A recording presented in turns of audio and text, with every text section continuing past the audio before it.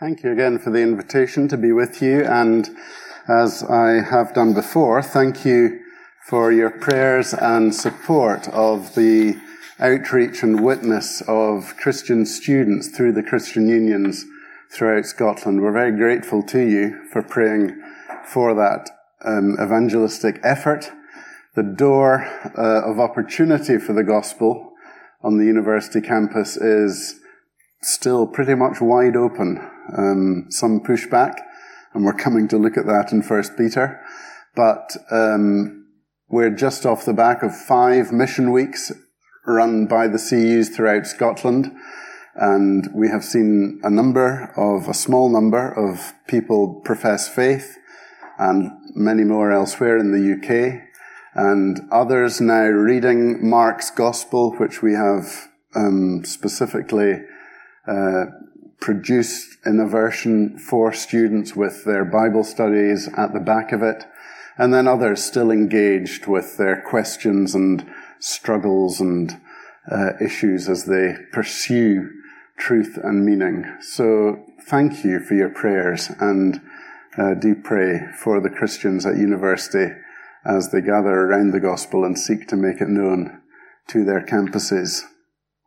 Well, we had our Bible reading here in 1 Peter chapter 4, verses 12 to 19.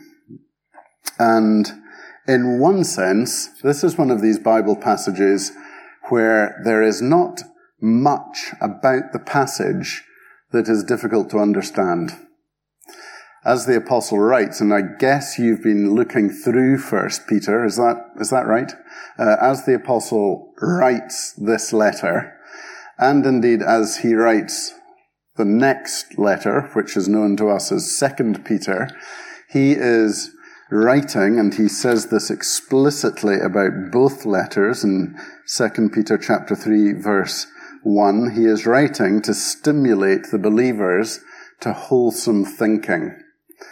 And he goes on in verse 2 of that chapter to say, I want you to recall the words spoken in the past by the holy prophets and the command given by our Lord and Savior through your apostles. Wholesome thinking for us Christian believers is recalling what the scriptures say, the prophets and the apostles. And the message of the prophets was so often, wasn't it? A day is coming. Judgment is coming. And the message of the apostles, Christ will return again.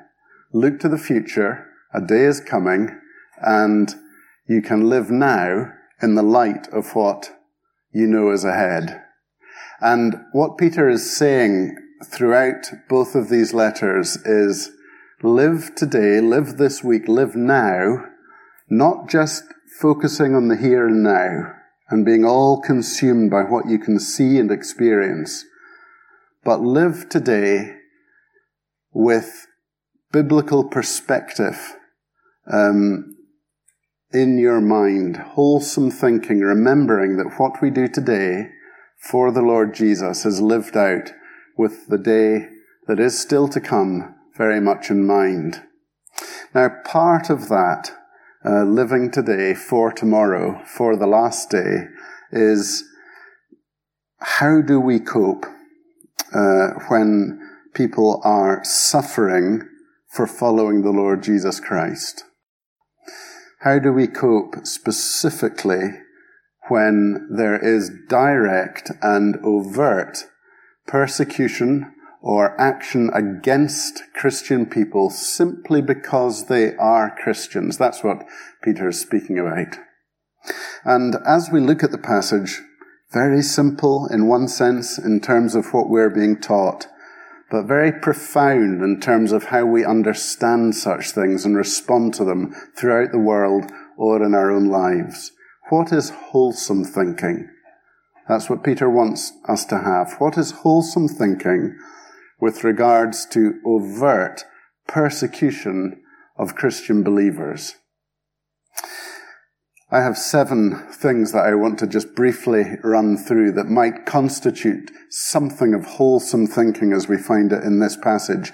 And first of all, this combining of suffering and glory. That's a theme in 1 Peter. Suffering and glory are absolutely held together in the teaching of the apostles. Not just Peter, of course, but John and Paul and the other New Testament writers as well.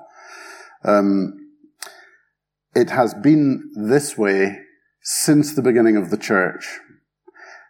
As one early church writer put it, and you'll have heard this phrase, I suspect, the blood of the martyrs is the seed of the church.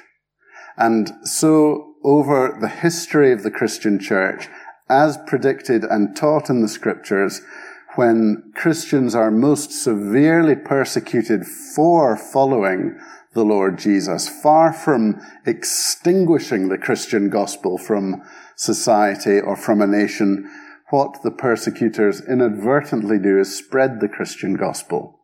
Something happens when Christians act as Peter asks them to act here. And what happens is that their suffering becomes a sermon to all who look on. I want you just to turn to the letter of the Philippians, if you can, in your Bible or on your phone, or press the buttons backwards and get to Philippians chapter 1. Just look at the last section of Philippians chapter 1 with me for a moment, just so that we can see a very clear example of what Paul is speaking about here. Philippians chapter 1, verse 27. Whatever happens, and Philippians was written just at the time that Nero was beginning to come to power and the Christians were beginning to be persecuted. Whatever happens, and he means by that whether I live or die, conduct yourselves, in other words, current behavior, in a manner worthy of the gospel of Christ. Then, whether I come and see you or only hear about you in my absence, I will know that you stand firm, united in one spirit, contending as one for the faith of the gospel, without being frightened in any way by those who oppose you. This, in other words, this united, standing firm in the gospel, this is a sign to them, them being the opponents, this is a sign to them that they will be destroyed, but that you will be saved, and that by God. Isn't that a remarkable thing? As persecution comes to Christian believers, and those who are viciously opposed to the gospel put Christians through one kind of suffering another, the Christian response to that suffering becomes a sermon to them, in which they are told what they increasingly know to be true, that they are on the road to destruction. They see the response of a Christian believer with the help of the Holy Spirit in their lives, and they know that these people have something before Almighty God that they do not have. A remarkable thing. And that is just woven into the pattern of the New Testament and into the pattern of 1 Peter. So that's the first thing. Suffering and glory belong together, and that is not unique to this particular passage. Secondly, there is something about being persecuted for following Jesus that is in keeping with our other relationships in the church, in the family, and in society. As Christian people, we are constantly conscious of the fact that just as Jesus submitted to the costly will of his Father for him, so we, reflecting our union with Jesus, are involved in all sorts of relationships where we willingly submit to one another. It's the turning upside down of the human sinful ego when the Spirit comes and we're given new life in Christ. We become those who are more and more inclined to think in a Christ-like way about kneeling and serving or submitting to a God-given authority rather than exerting ourselves over and above others. That is part of our Christian demeanour. And it is that part of our demeanour that we are still portraying if Christians are persecuted. We become like the Lord Jesus. We are willing to be subject to one another. Romans talks about it being subject to those whom God has given us in society to rule over us. That is good for society, Paul teaches. In our church family, we are subject to our leaders because God has given them to us to care for us and protect us in the family of the gospel, and so on and so on. Now that kind of language is an abomination to the sinful, unbroken human heart, but to Christian people, that is just a reflection of how the Lord Jesus submits to the will of his Father. For us, it is the norm.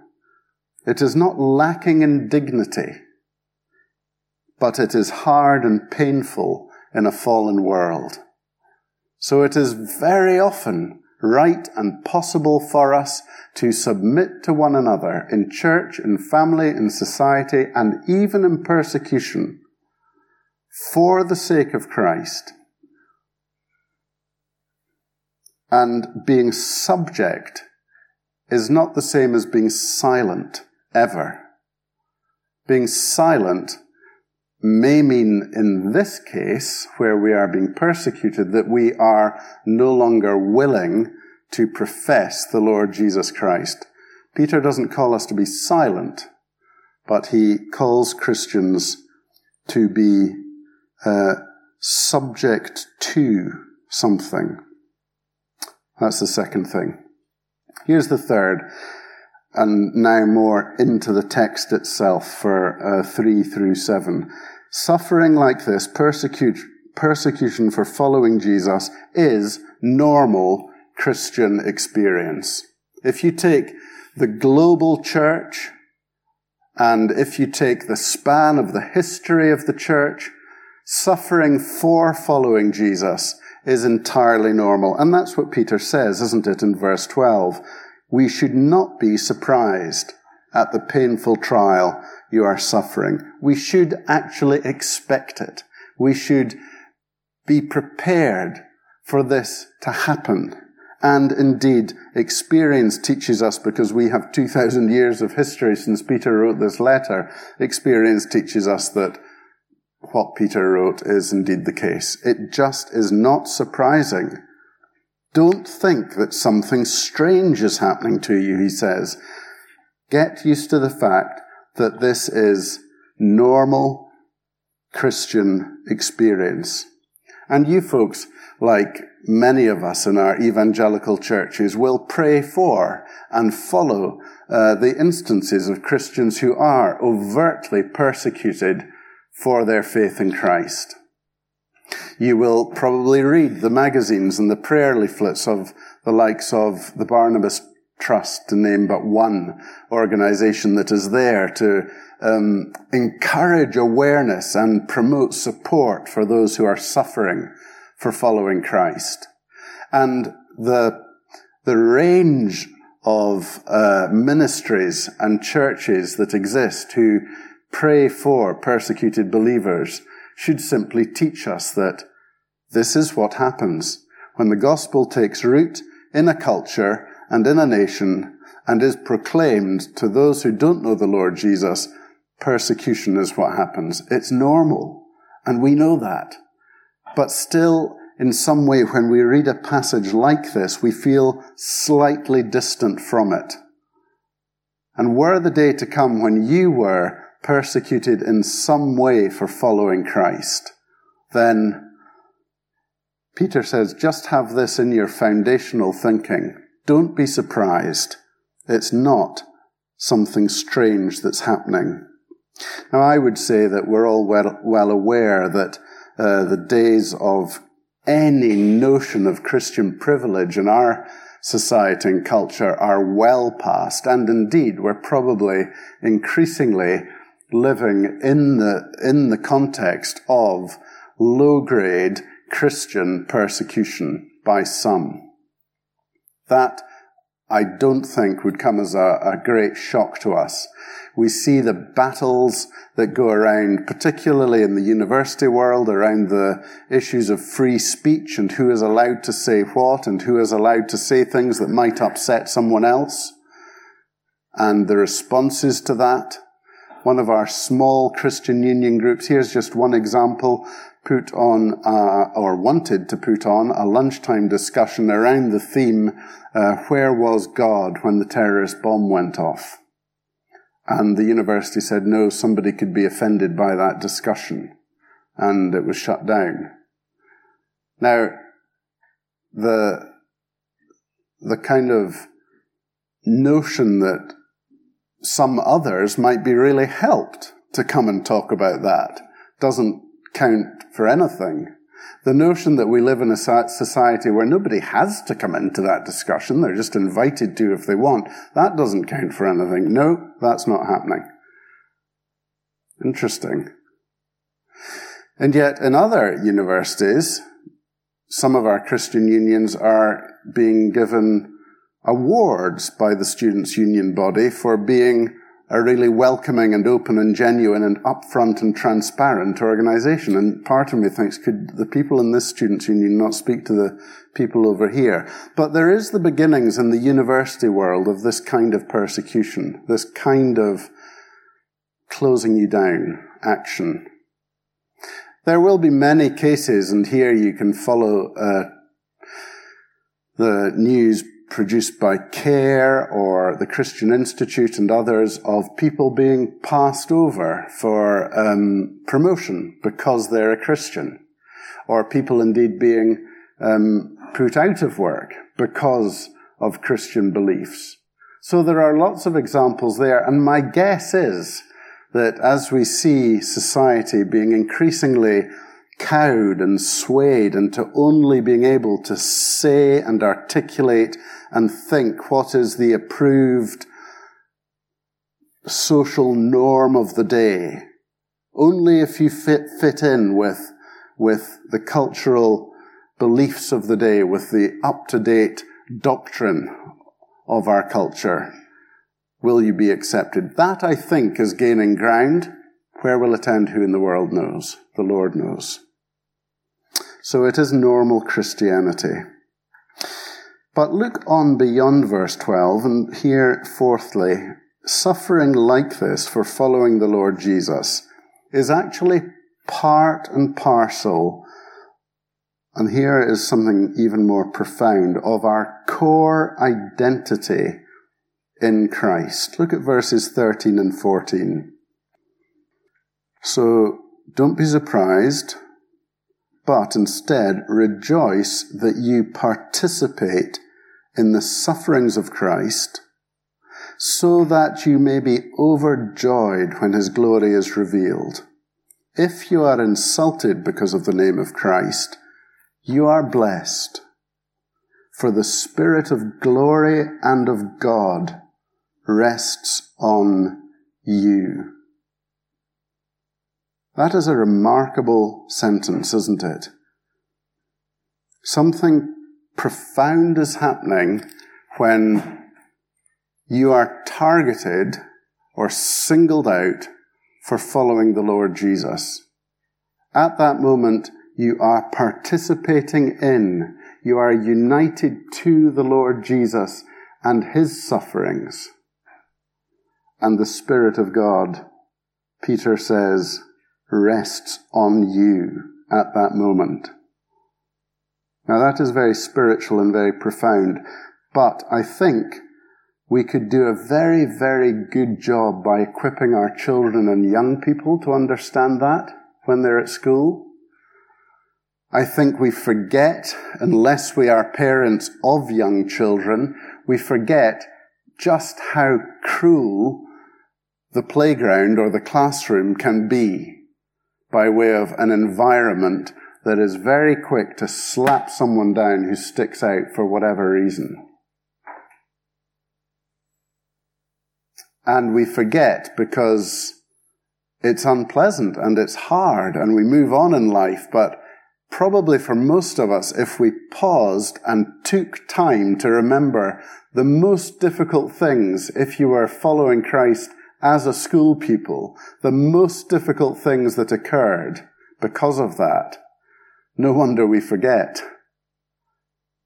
But for all of us who have kids at school today, the atmosphere is no different. In fact, it's probably harder. How do you equip a 6-year-old, a 10-year-old, a 13-year-old to be willing to say, yeah, I follow Christ. I believe what the Bible teaches. I have a church family that I belong to on Sundays. To say any of those things, even something as low grade as I'm going to the Scripture Union group, do you want to come with me? Those things are really tough. And persecution in that context can be fairly undetected below the radar. Parents and teachers may or may not know about it.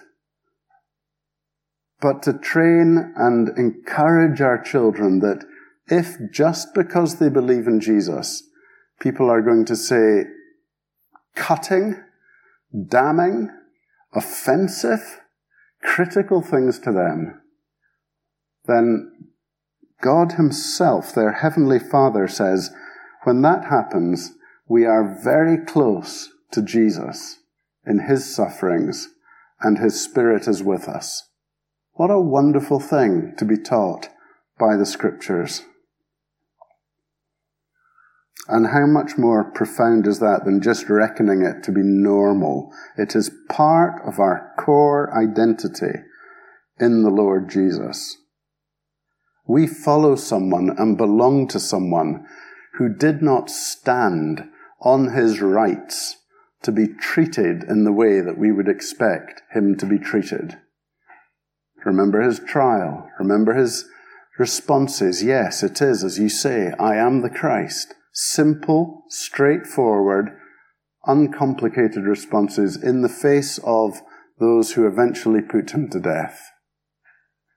And the Lord Jesus, our risen King, knows and is with us by his Spirit every time something like this happens.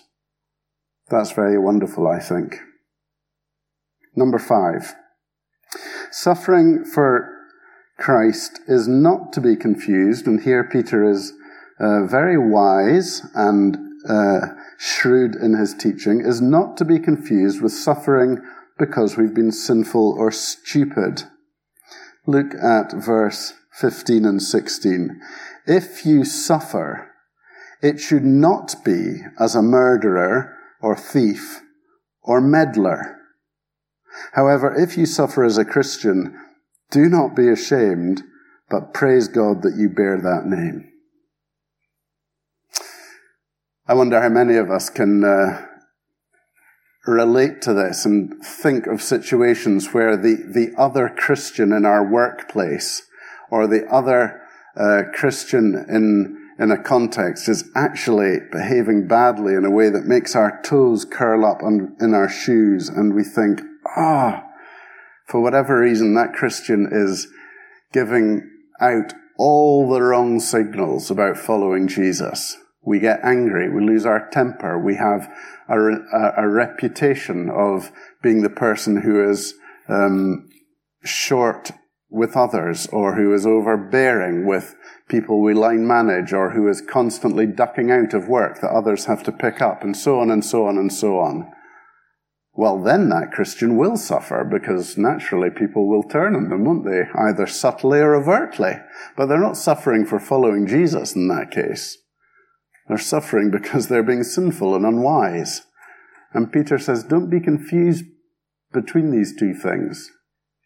Or similarly, you may have known people who have suffered terribly in their lives and faced ferocious persecution, and as far as they know before the Lord, they've done nothing wrong, but they're consumed with the question, what have I done wrong, Lord, to have brought this upon me? And Peter says, no, don't be confused about these things. Don't get sinfulness and suffering muddled up all the time. Some suffering is because we are sinful. Some persecution is just because you are Christian. And if it's just because you are Christian, the chances may well be that you've done absolutely nothing wrong. It's just normal Christian experience. Do you see what he's saying there? How wise of him to put in that caveat. Don't you descend to the behavior of everybody else around you. If you suffer, for goodness sake, don't let it be because you've been wicked in some way or another. No, if you suffer as a Christian, hold your head up high, do not be ashamed, and praise God that you're worthy of owning the name of the Lord Jesus. That's a very challenging thing, isn't it? Because the pressure is to just creep back, put your head down beneath the parapet, step back from proximity to Jesus, and then the suffering will go away. That's how it was with Peter, who wrote this letter, right at the very point when the Lord Jesus was being crucified. You were with him, weren't you? From Galilee? No. I don't know him at all. See, and lessen the association, and we can soon stop the suffering. Why, there are many of our brothers and sisters in glory now, aren't there? Because they were told either renounce your faith in the Lord Jesus or lose your life. And in those extreme situations, believers are given extraordinary ability by God himself to have that perspective which sees glory and honours the King and knows that death, if it comes, will simply be the gateway to eternal life in his presence. In fact, 2 Peter again, if you turn over the page to chapter 1 of 2 Peter, Peter himself is very conscious of this.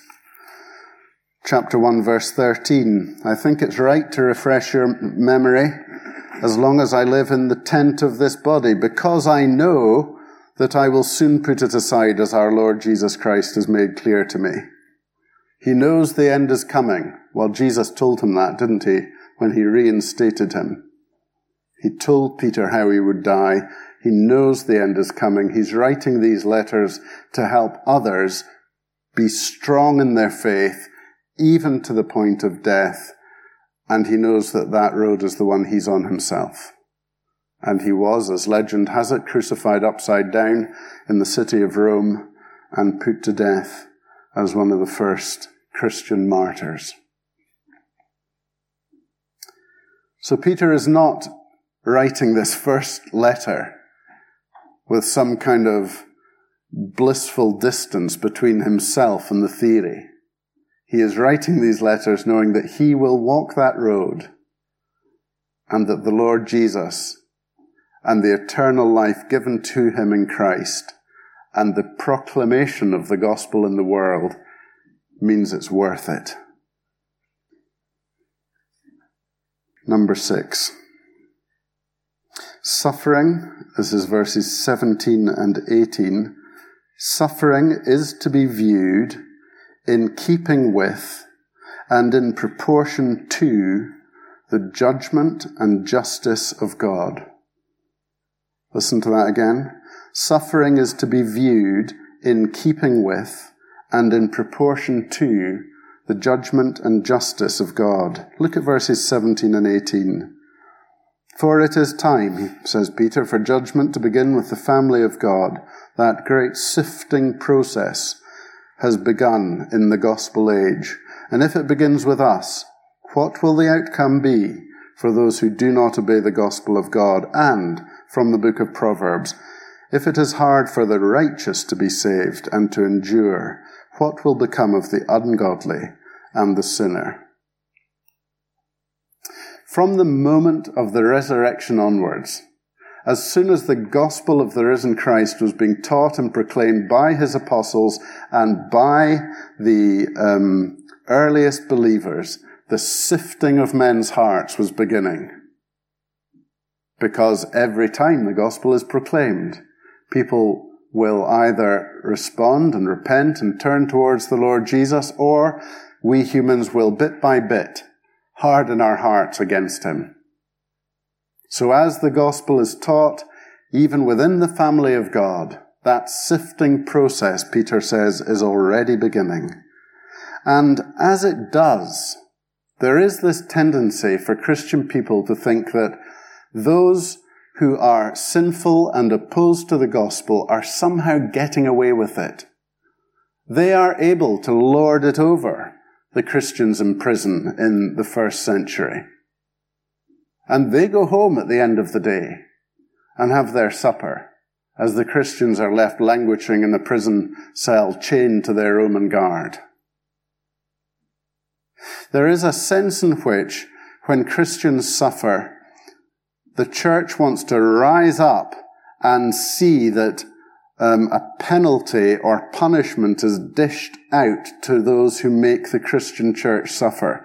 Now, that is not a wrong longing, as long as we remember that ultimately it is only when Christ comes as judge that all wrongs will finally be righted, and all mouths will finally be silenced. There will never be full and final justice in this world, although we are very, very glad to have systems and the rule of law that work towards it. But we sense the longing for justice when, for example, a sentence given out by a judge is deemed to be too shallow or too weak. And somebody who's lost their loved one or something says, he's going to walk free after 5 years or whatever it is. You know, we feel that sense of rage. Or when a prisoner or a criminal or somebody who has committed heinous crimes takes their own life, and somebody at some stage will say, well, they've got away with it. And we as the Christian think, no, they haven't. There is a higher and final court in this world. And Peter says here, if it's hard for us to be persecuted for the gospel, and we're conscious of the pain and the agony of brothers and sisters going through the most horrific situations because they follow Jesus, if that is hard, Peter says, don't underestimate what the outcome is for those who inflict the pain and do not obey the gospel. Please remember, he says, that God holds the scales of justice. And in the final day, when all justice is dished out, there will not be a single solitary sentence from any voice saying that it's unfair.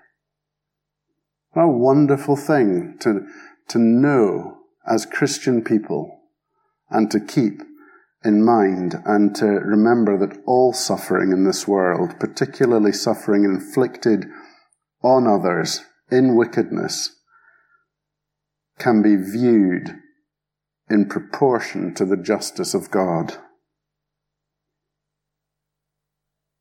Finally, number 7. As he sums up in verse 19. So then, having said that, those who suffer according to God's will should commit themselves to their faithful Creator and continue to do good. This is the remarkable thing about Christian persecution. Christians are persecuted having done nothing wrong. The Christian gospel comes into the world as the only message of salvation for men and women, proclaiming a Saviour who is loving beyond compare, proclaiming a family to belong to the world over, proclaiming the only possibility of human beings being reunited to their Creator, proclaimed by people who are willing to serve in Christ's name and to give up their rights and to let go of ambition in this world for the sake of others to belong to Christ. What is there to hate? he would imagine that, why? Why would there ever be such a thing as a persecuted Christian? When Christians serve the world in love and live in godly harmony with one another and put others' needs before their own and go so far as to love their enemy, when Christians live like that, who would ever persecute such a person? We would be tempted to think it will never happen. But quite the opposite is the case, because of the sinful human heart that finds it deeply offensive to have a gospel light shone on it, which shows that person's own heart and mind their own need for salvation. Why the witness of the Christian church throughout the world is both good news and a unacceptably offensive and unique message to those who want to be Lord of their own lives and rulers in God's world. That's the problem, isn't it? So Peter says, when it happens, carry on. Commit yourself to, a lovely phrase, your faithful Creator, and continue to do good. Commit yourself to your faithful Creator. You may be living in the presence of a wicked destroyer, but you commit yourself to a faithful Creator. He made you. He died for you. Right now, as you're suffering for Him, He is with you by His Spirit. He will hold you and will never let you go. Commit yourself to Him and continue to do good. Keep going. Carry on. Let the world see and hear. And Christ Jesus on the last day will deal with all the rest. Amen. Well, let's just pray for a moment. Heavenly Father, we wonder ourselves if we are sometimes spared direct persecution for the gospel because we're not yet fully prepared to live consistently under that yoke. So strengthen us tonight, we pray, through your word. Build into the very foundation of our lives the thinking that enables us, the wholesome thinking that enables us, as Peter says, to commit ourselves to you, our faithful Creator. Come what may, whatever anyone says about you or about us as your followers, help us to take the next step for the next day, the next week, doing good in your name, and to know that you are with us in it. We do pause, Lord, to pray for brothers and sisters tonight who are suffering greatly for their faith, and pray that you would be, as you promise, with them by your Spirit. In Jesus' name we ask it. Amen.